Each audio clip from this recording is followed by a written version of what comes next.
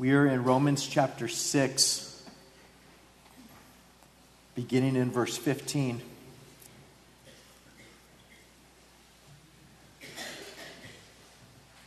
Now, there's a question that it begins with, and so I want to place it in its context and begin with verse 11. Likewise, you also reckon yourselves to be dead indeed to sin, but alive to God in Christ Jesus our Lord. Therefore, do not let sin reign in your mortal body, that you should obey it in its lust. And do not present your members as instruments of unrighteousness to sin, but present yourselves to God as being alive from the dead, and your members as instruments of righteousness to God. For sin shall not have dominion over you. For you are not under law, but under grace. Sin shall not have dominion over you, for you are not under law, but under grace.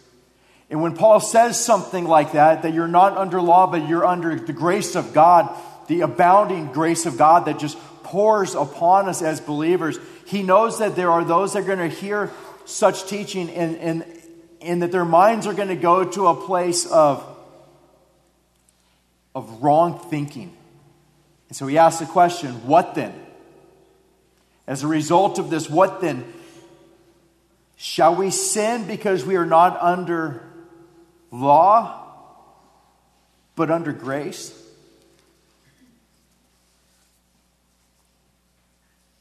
Temptation is always before us. It's always there. So the question is asked, should we sin? Should we sin because we're not under the law, but under grace? Should we, as a result of God's grace that comes upon us, should we sin? Should that be the way that we think, where we look and we say it's grace? It's just God's grace comes upon us, and we're not under the law, but He floods His grace upon us. So since we're forgiven of all of our sins in the past and every sin in the present, and since we will be forgiven of every sin in the future, should we sin now? And just know that God forgives it. There's times for us where temptation comes our way, and we know that He always makes a way out. There's always an escape. But there's times for us as believers where we go forward with the sin, knowing that He's gracious. And so Paul would say, should we think that way? And his answer is certainly not, or God forbid. No, absolutely not. Don't think that way, is what he says. Do you not know, and he gives us the reason. Do you not know that to whom you present yourselves slaves to obey, you are that one's slaves whom you obey, whether of sin leading to death or of obedience leading to righteousness? Should we sin since we're not under law but under grace? Absolutely not. And the reason that he gives, the first reason is, don't you know that to whom you present yourselves slaves to obey, you're that one's slave? You're a slave to whatever it is that you obey. Whether it be sin, a slave to sin that leads to death, or whether you be a slave of obedience leading to righteousness. And in verse 17 he says, but God be thanked that though you were slaves of sin, yet you obeyed from the heart that form of doctrine to which you were delivered. But God be thanked because we were slaves of sin. Every one of us. We looked at that a couple of weeks ago, that as St. Augustine said, that we were in a place where we were not able not to sin. Prior to regeneration, prior to Christ coming in our lives, we were not able not to sin. We sinned. We were slaves of sin. Any one of us who is a believer now, looking back upon your life, you look at it and you say, I was a slave to sin. I had no ability to act in a way that brought glory and honor to God, that was anything close to the fruit of the Spirit in my life, anything at all that would be considered good because of the depth of my sin. And it wasn't until regeneration, to where my eyes were open and my heart was changed and the Holy Spirit indwelled me, that there came this place in my life where you and I were able to have righteous deeds in our lives. We were able to do good. And it wasn't because of us, but it was because of Christ in us.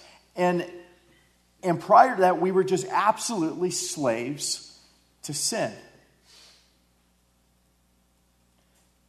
Yet you obeyed from the heart that form of doctrine to which you were delivered, the gospel. These people believed the gospel. Notice that it says you obeyed from the heart. It wasn't just a belief where it's okay, I recognize that Jesus is God and that he died on the cross for my sins and he rose again on the third day. I recognize that. He's not saying that. He's saying you believed from the heart. It was a genuine faith. It was a real faith. Something that came from our heart as a gracious gift from our Savior, in which we believed. It was real. In verse 18 it says, and having been set free from sin, you became slaves of righteousness. Having been set free from sin at regeneration, you at that point became slaves of righteousness. So you think of people. There's two different types of people. There are no others. There's those who are slaves to sin, and then there are those who are slaves to righteousness. There are those who are still dead in their sins and trespasses, and there's those that are alive in Christ. There's those who are enemies of God, and there's those who have the Holy Spirit residing within them, and they are a part of God's people. And you are slaves of righteousness. Think of looking at history and just watching people who you see in their lives that they are absolutely slaves of righteousness, slaves to God. Our trip was a little bit of a whirlwind as far as what we did. This was our family vacation for the year, and we were planning on going someplace relaxing, and then Charity, our missionary to Sudan, got engaged and asked me to pastor the wedding in Holland, and so things shifted to where it's okay. We are going to Europe then, and so we started out in Moscow and visited the Far East Broadcasting Network's staff there. Just had an incredible time learning about the church in Russia and just a sweet time with them. We went from there to flying to Munich, and then from that point we drove to Salzburg, Austria, where the Sound of Music was filmed. Lots of Sound of Music singing that has taken place over the last couple weeks. From there, we went up to Prague in the Czech Republic, went straight across to Germany, and stayed in some cities there, and then went to Holland, and then went to Brussels, and then went back to Holland, and then went back to Moscow, and now we need a vacation. But part of the reason why we did this route is because I've always wanted to go on a little bit of a tour to see some of the places in which it was the places where there was the greatest impact on that time in history known as the Reformation. And as we went into Prague, the idea of the Reformation, one of the first people that you think of when you think of Prague is John Huss. He was someone that came before the Reformation, but just had an incredible impact on the church. He preached there in Prague and preached to the people in their language in a way that they could hear, and spoke out against doctrines such as position of the Pope being the authority, or the Scripture not being the sole authority, or salvation by faith alone. And he preached passionately about these things to where it got back to Rome, and he ended up going into exile into an area of Bohemia, and he wrote this during that time: what fear shall part us from God, or what death? What shall we lose if for his sake we forfeit wealth and friends, the world's honors, and our poor life? It is better to die well than to live badly. We dare not sin to avoid the punishment of death. To end in grace the present life is to be banished from misery. Truth is the last conqueror. He wins who was slain. For no adversity hurts him if no iniquity has dominion over him. And this man just looked and said, I'll lose it all for him, for Christ. I mean, someone who went from being a slave to sin to being a slave to Christ, to where he looked at his life and said, none of it matters in comparison to Christ. I'll give up everything for him.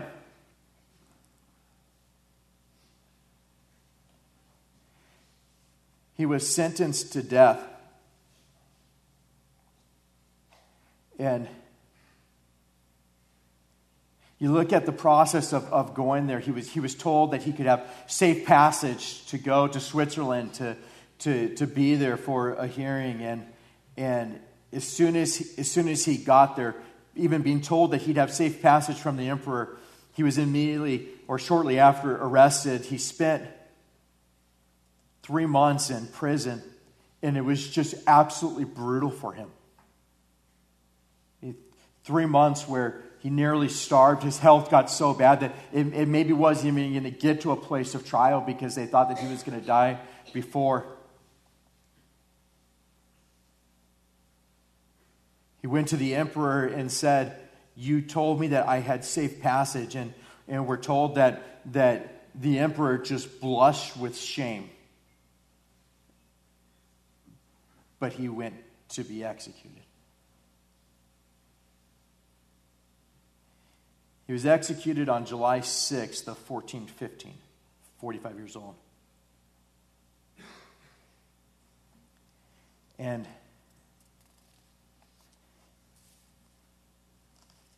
he was told prior to that he could recant. And his response was, I would not for a chapel full of gold recede from the truth. Not for a chapel full of gold.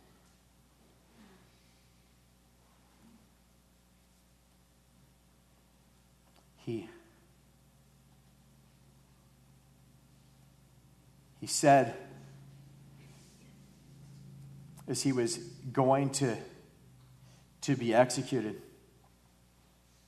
when someone gave him another opportunity to recant, he said, God is my witness that I have never taught that of which I've been accused by false witnesses. In the truth of the gospel which I have written, taught, and preached, I will die today with gladness. Today with gladness I'll die. They took wood and kindling, and they tied him with with wet ropes to bind him there, put a chain around his neck. They used as kindling John Wycliffe's manuscripts, those that Wycliffe had written before that had had such an incredible impact on us. And as they lit him on fire, he sang the hymn saying, "Christ, thou Son of the living God, have mercy upon me."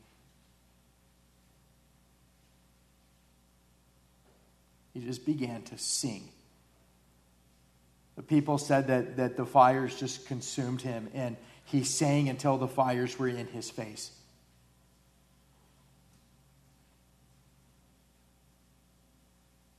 We're told that some of his last words were in 100 years, God will raise up a man whose calls for reform cannot be suppressed. 102 years later came Martin Luther. We drove from Prague through this incredible snowstorm, through the mountains, and landed ourselves in Wittenberg. Wittenberg's that place in Germany where Martin Luther hung the 95 Theses on October 31st of 1517 on the castle church door. He went there and looked at the door.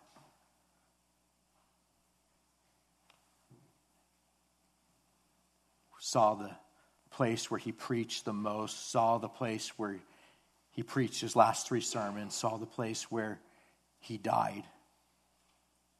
Went to Erfurt where he was a monk and tried to be the most monkish of all monks, and it was at that place that God saved him. Revealed to him salvation that comes by faith alone.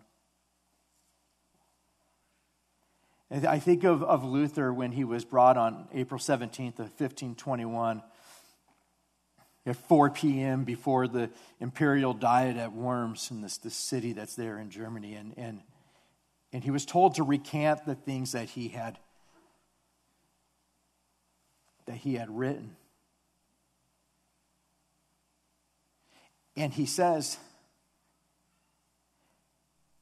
he just asked for some more time to pray about these things. And so he goes that night and prays, and records that the final part of his prayer was, "And though the world may be filled with devils, and though my body, which is still the work of your hands, should be slain, be stretched upon the pavement, be cut in pieces, and reduced to ashes, my soul is yours. Yes, I have assurance to your word. My soul belongs to you. It shall abide forever with you. Amen, O God, help me, amen." Now here's someone that is told, you are to recant.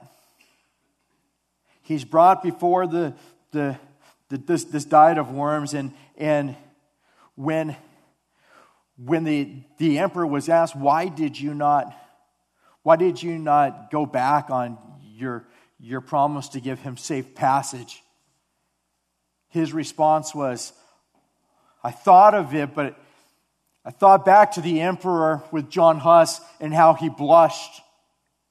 And I didn't want to have to do that. Even in John Huss's death, the experience that was there saved Luther's life at the time of his trial. Luther said of John Huss, "I was overwhelmed with astonishment. I could not understand for what cause they had burnt so great a man who explained the scriptures with so much gravity and skill."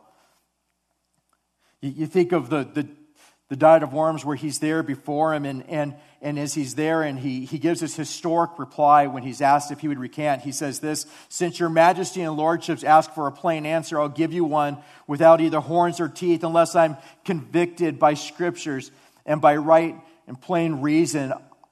For I trust neither in popes or councils, since they've often erred and contradicted themselves. Unless I'm thus convinced I'm bound by these texts of the Bible, my conscience is captive to the word of God. I neither can nor will recant anything, since it's neither right nor safe to act against conscience. Here I stand, I can do no other. God help me, amen." And you look at this and you look at it and you see someone who is there, and as far as he's concerned, he's going to get executed after this. And you look at him and he just says, I'm bound. I'm bound by my conscience, by the word of God. I'm enslaved to Christ.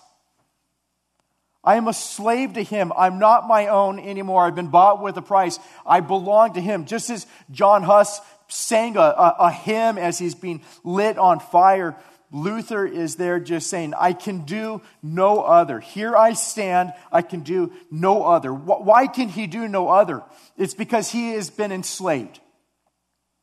Slavery is something that we think about, and we immediately go back to what took place here in the United States and in other parts of the world during that time of the African slave trade, and just how horrific it was and what people did during that time.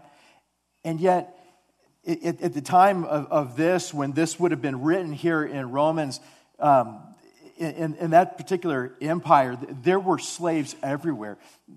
Some say that I mean, at the least, it was 1 out of 5 people were in slavery. More than likely, because you could earn back your freedom sometimes if if you were enslaved because of your debt or other things. But more than likely, according to some of the commentaries I read, the Church of Rome could have easily been made up of 50% people who were either slaves or had been slaves before. So they knew this. They understood this. They understood the idea of slavery, of being enslaved. And when you look at people like Huss and Luther, you look at these people where they're saying, I'm enslaved to him.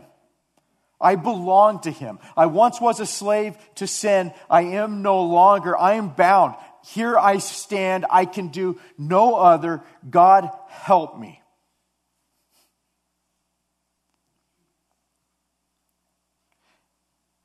In the early 1500s, William Tyndale wanted to translate the Bible into English. Now remember, Luther translated the Bible into German, the New Testament into German, as he hid in a castle up in Wartburg. We went and visited that place in the room that he stayed in, and where he would have translated the Bible into German. These guys spend their entire lives towards this. William Tyndale translated the Bible into English. As a result of translating the Bible into English from the original Greek and Hebrew, he had to leave England. It wasn't safe for him to be there anymore. In 1525, the English New Testament was ready to go to press. He was also able to finish several books of the Old Testament. But in 1535, he was arrested just right there near Brussels. And within a year, he was strangled and then burned for translating the Bible into English. We're told that his last words were these: Lord, open the King of England's eyes. Here is someone who is enslaved to Christ, to where spends his entire time leaving his homeland, leaving his family, leaving his people, going on the run, going to Brussels where he would eventually be arrested, but translated the Bible and stood on that to where when it came the time for his death, he just prayed, Lord, open the King of England's eyes. And within a couple of years, that took place. Within 4 years, 4 English translations of the Bible were published in England. One of them being the Geneva Bible. It was that Bible that was taken to Jamestown in 1607. It was that Bible that was on the Mayflower in 1620. And here's an original copy of it from 1599. Could easily have been this. Translated into English, 80% of this came from William Tyndale's translation, and the rest he had not finished yet, the Old Testament. But you look at that and you think, on the Mayflower, those that came over to our country at the very beginning, they had a translation, 1599, that came from William Tyndale, who was strangled and then burned. These people were enslaved. They were enslaved to Christ. But so are we as believers. We're enslaved to him. Look at our text. It makes this so clear. Do you not know that to whom you present yourselves slaves to obey, you're that one slaves whom you obey, whether of sin leading to death or of obedience leading to righteousness? But God be thanked, though you were, past tense, slaves of sin, yet you obeyed from the heart that form of doctrine to which you were delivered, and having been set free from sin, you have become slaves of righteousness. This is who we are as believers. We're slaves of righteousness. I speak in human terms because of the weakness of your flesh. For just as you presented your members as slaves of uncleanness and of lawlessness, leading to more lawlessness, so now present your members as slaves of righteousness for holiness. We are slaves. Think of what it is to be a slave. To be a slave is to be in a place where there's total, complete self-denial. A slave doesn't get to decide what they're going to do next. A slave is under his master and listens to what his master says. There's total and complete self-denial. A slave is one who is to wholeheartedly follow their master, giving themselves entirely to him. And that is who we are in Christ. We are called to wholeheartedly follow Christ, giving ourselves entirely to him. In Colossians, it refers to bondservants or slaves. In verse 23 of chapter 3 of Colossians says, and whatever you do, do it heartily as to the Lord and not to men, knowing that from the Lord you receive the reward of the inheritance. For you serve the Lord Christ. You are a servant of him. You're enslaved to him, so do it heartedly. You think of the Christian life, it's not one in which we're to be lukewarm. It's not one in which we're to be half-hearted. It's one in which we are slaves to him and we are to give ourselves entirely to him. It is what you are. It's not what we hope to be. It is what you are. When we're talking about these things and he says, should we sin because we're not under the law but under grace? His response is absolutely not, because you're not a slave to sin anymore, but you're a slave to righteousness. And so since you're a slave to righteousness, act like it.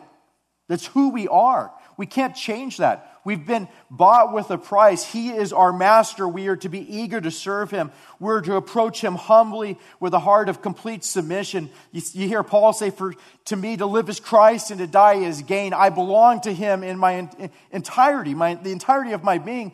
For me to live is for him.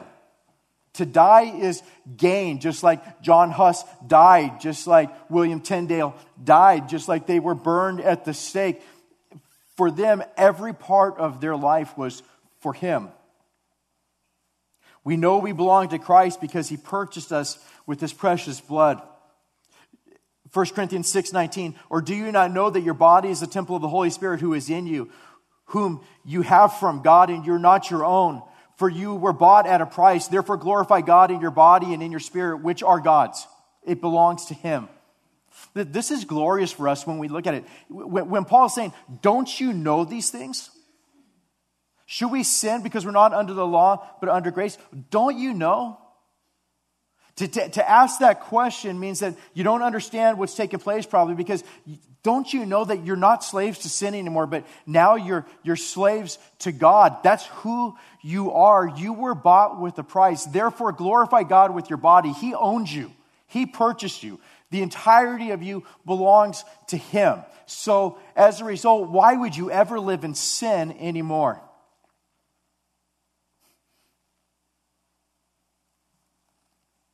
We're to give every part of ourselves to our Master in total obedience to Him. Romans 12:1 says, I beseech you, therefore, brethren, by the mercies of God, that you present your bodies a living sacrifice, holy, acceptable to God, which is your reasonable service. You take your whole body, everything that you are,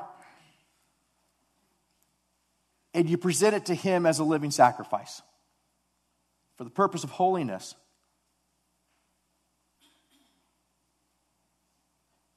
For the purpose of holiness.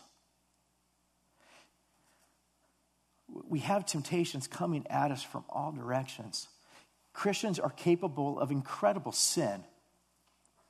You may be sitting here this morning and you just know, like, there is incredible sin in your life. And God would say, I beseech you, therefore, brethren, by the mercies of God, that you present your bodies a living sacrifice, holy and acceptable to Him. It's your reasonable service. You have been bought with a price. You belong to Him. Serve Him. It seems crazy if you have been purchased by Him and you have a Master who is so good and He's so gracious and He's so loving and He provides everything for you, to go back to being in a place where you go back to your old slave master. It's absurd to think I'm going to go back and I'll serve under the same slave master, when God's saying, no, you've been set free from that. You're no longer under sin, you're under grace. There's this change that's occurred. Don't go back into that same place. You're now slaves to righteousness. You belong to Him. Don't act like you did before. There needs to be a difference in us.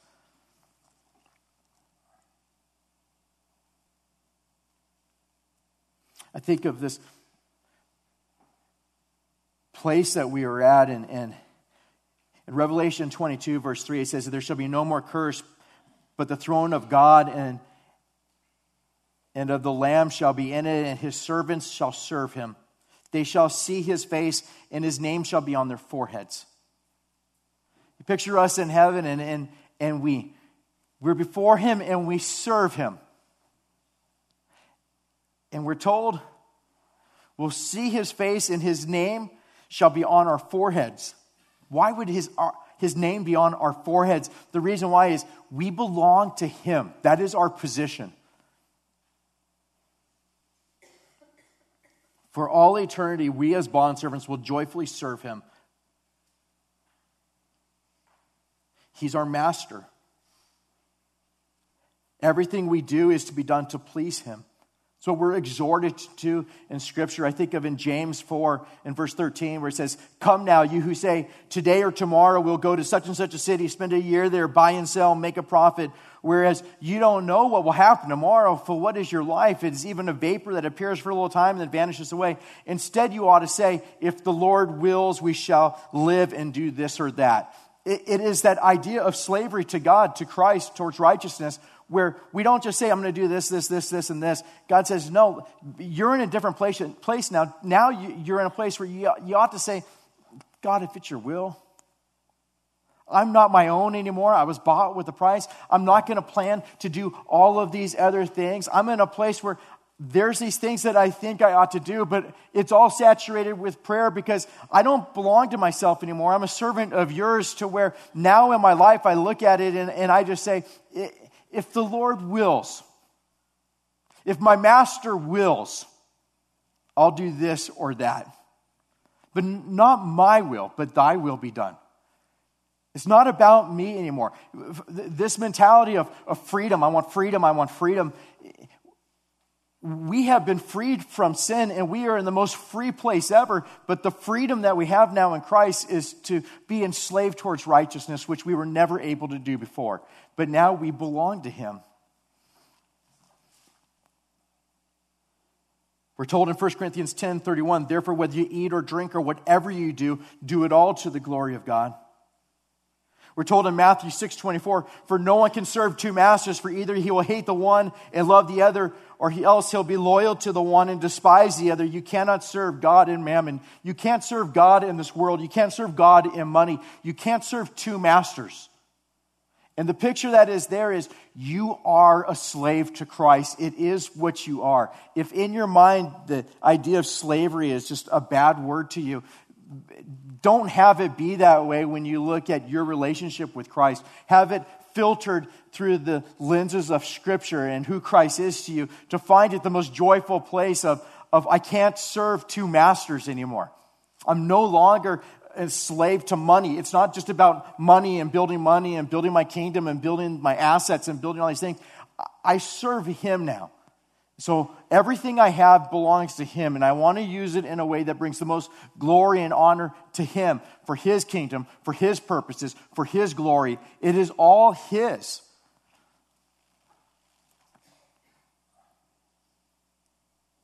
We're told you shall love the Lord your God with all your heart and with all your soul and with all your mind and with all your strength.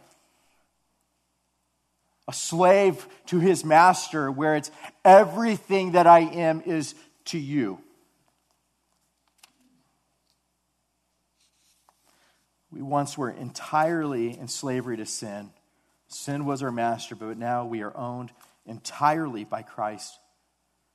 Titus 2:14 says, He gave Himself for us, that He might redeem us from every lawless deed and purify for Himself His own special people, zealous for good works. So He purchased you from every lawless deed that is over here, and He purified for Himself His own special people who are to be zealous for good works. There's this change that took place in our lives where we have been redeemed from every lawless deed so that we could be zealous and excited and enthusiastic and loving to abide in Him, that good works might come forward from our lives, all through His enabling and for His glory, because we are servants of the living God, slaves to Him.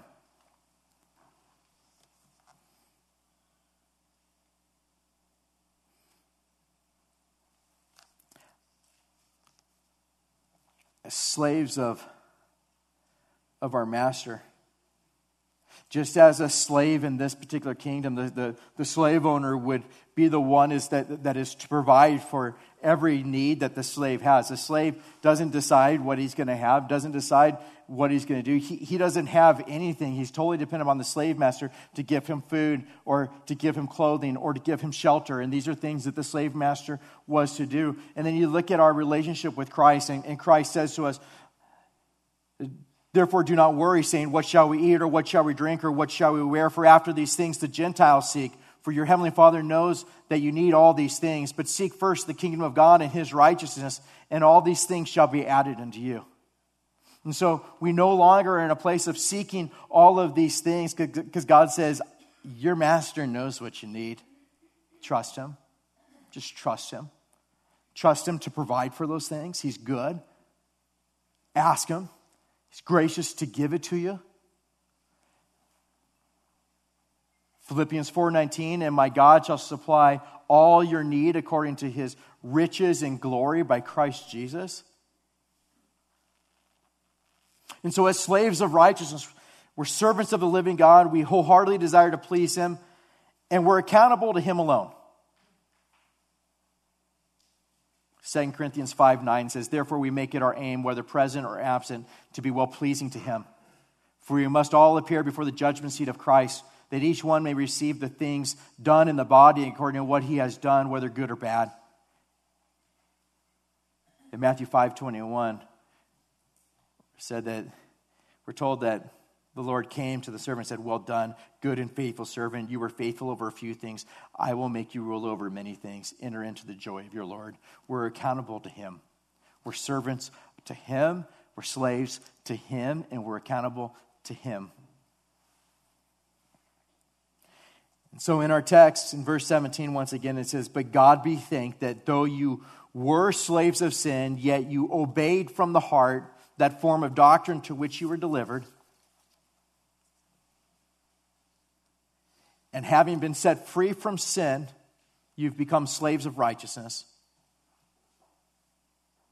I speak in human terms because of the weakness of your flesh, for just as you presented your members as slaves of uncleanness and of lawlessness, leading to more lawlessness, so now present your members as slaves of righteousness for holiness. This is an exhortation to us now.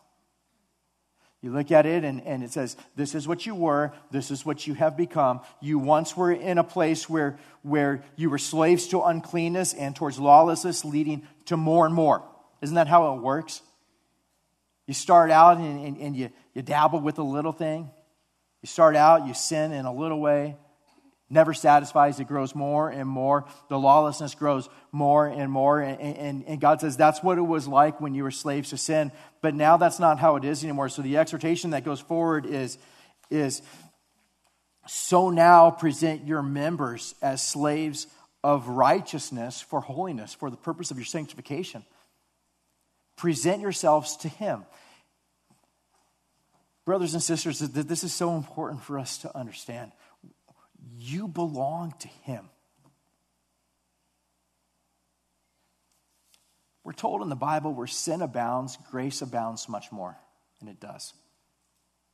You could be here this morning and be in a place where you just look at your life and you see the sin that's in your life, and it is so ugly and it is so full and it has been so putrid. And however much it is, where sin abounds, grace abounds much more. That is how God operates. That is how He works. If there was one sin that you committed that was too great for God to forgive, what that would be saying is when the Lord Jesus Christ died on the cross, it was not sufficient to forgive that one thing, and that is blasphemous. It's sufficient to hurl all of our sins into the depths of the sea. There's such freedom in Christ and in the gospel that whosoever believes in Him will not perish but have everlasting life. And as a result of that, how should we think? Go back to the first question, what then? The answer is, you belong to Him now. You're to take your members, you're to take your body, you're to take your mouth, your ears, the things that you see, your feet, your hands, your mind, every aspect of you, and say, it is all to you. You take someone as brilliant as Huss or as brilliant as Tyndale or as brilliant as Luther, and you look at these guys and they came from poor backgrounds, most of them. But they committed themselves to Him to where they're translating the entire New Testament, most of the Old Testament. They're going before emperors and saying, I can do no other. Here I stand. Because they know that every aspect of them belongs to Him.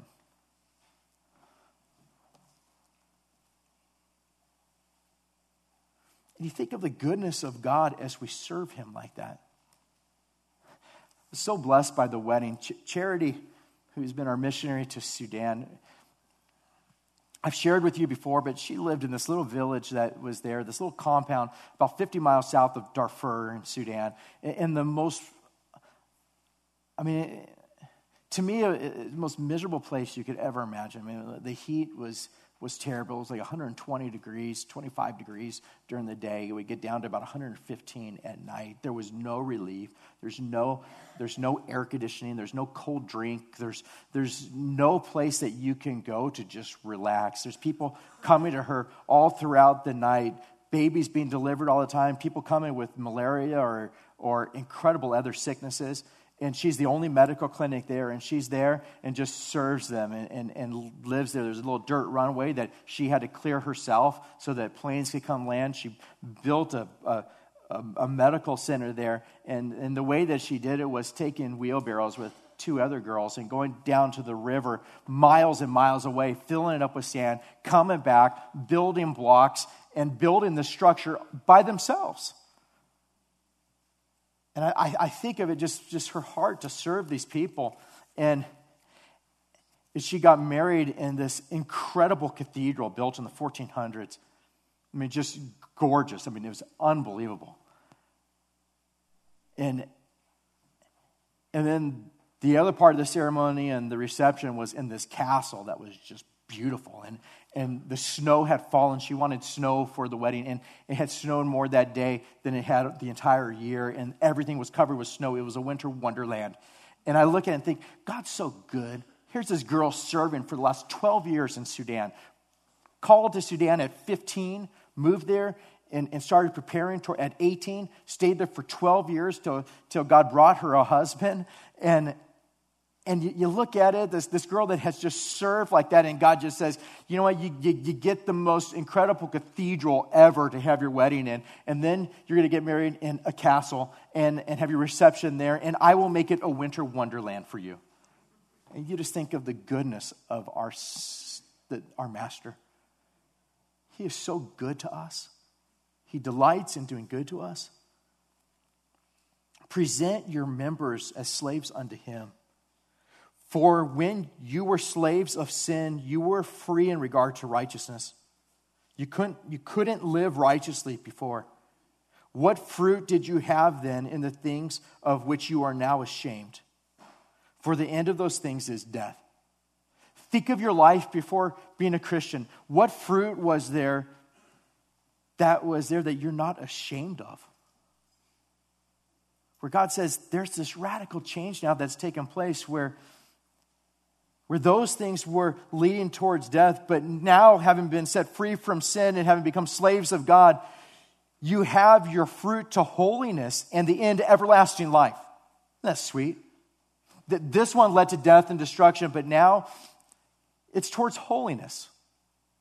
You take your life and you say, God, I want to put the full armor of God on, the shield of faith, helmet of salvation, belt of truth, shoes shod with the gospel of peace. I want these things that are there, the sword of the Spirit. I want to fight. I want to depend upon you. I want to have it be where there's accountability that is here, and use my gifts to minister to the brothers and sisters here and have them minister to me, and fight sin and hate sin and pursue righteousness, pursue holiness. I'm a slave to him. I want to present my body and my instruments to him. I belong to him. I want to give it all to him because I'm his slave. I once was going towards death, and now I'm going in a way where the result is holiness and in the end everlasting life. This is what is in store for me, and it's glorious for us. And so this is who we are. If you are a believer in the Lord Jesus Christ, if you have believed from your heart the doctrine, the gospel, if you have believed from your heart that your sins were placed upon Christ and his righteousness was placed upon you, and he is the Son of God, and that he died on the cross for your sins, and he rose again on the third day, and he can forgive sin, and all of your hope is in the gospel, then you know that you are no longer slaves to sin, but you are slaves to God, to Christ, towards righteousness. So let's live like that. Let's not go back under that old place in which we once were that led to death. Examine your lives.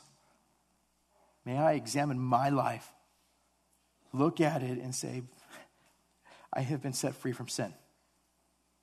Should we sin? Since we're no longer under the law but under grace? Absolutely not. God forbid. We have been set free from it. We have become slaves of God. You have your fruit to holiness, and the end, everlasting life. Now let's do it through his enabling, by his grace, as we depend upon him in all of these things. He wants us to think like this. Let's pray together. Holy Spirit, we pray that you would cause our minds to be renewed and to think this way, so that if that question ever comes up in our mind as far as what then? Should we sin? May we see our salvation in what you have accomplished for us, making us no longer slaves to sin, but slaves towards you. And may we think that way and see you as our good and gracious and loving master. And may we joyfully, wholeheartedly, with the entirety of our being, live for you and serve you, totally dependent upon you in these things in such a way that you get all of the glory in our lives. You are so good to us. And Lord, may now that be reflected through our praises. And we ask these things in Jesus' name. Amen.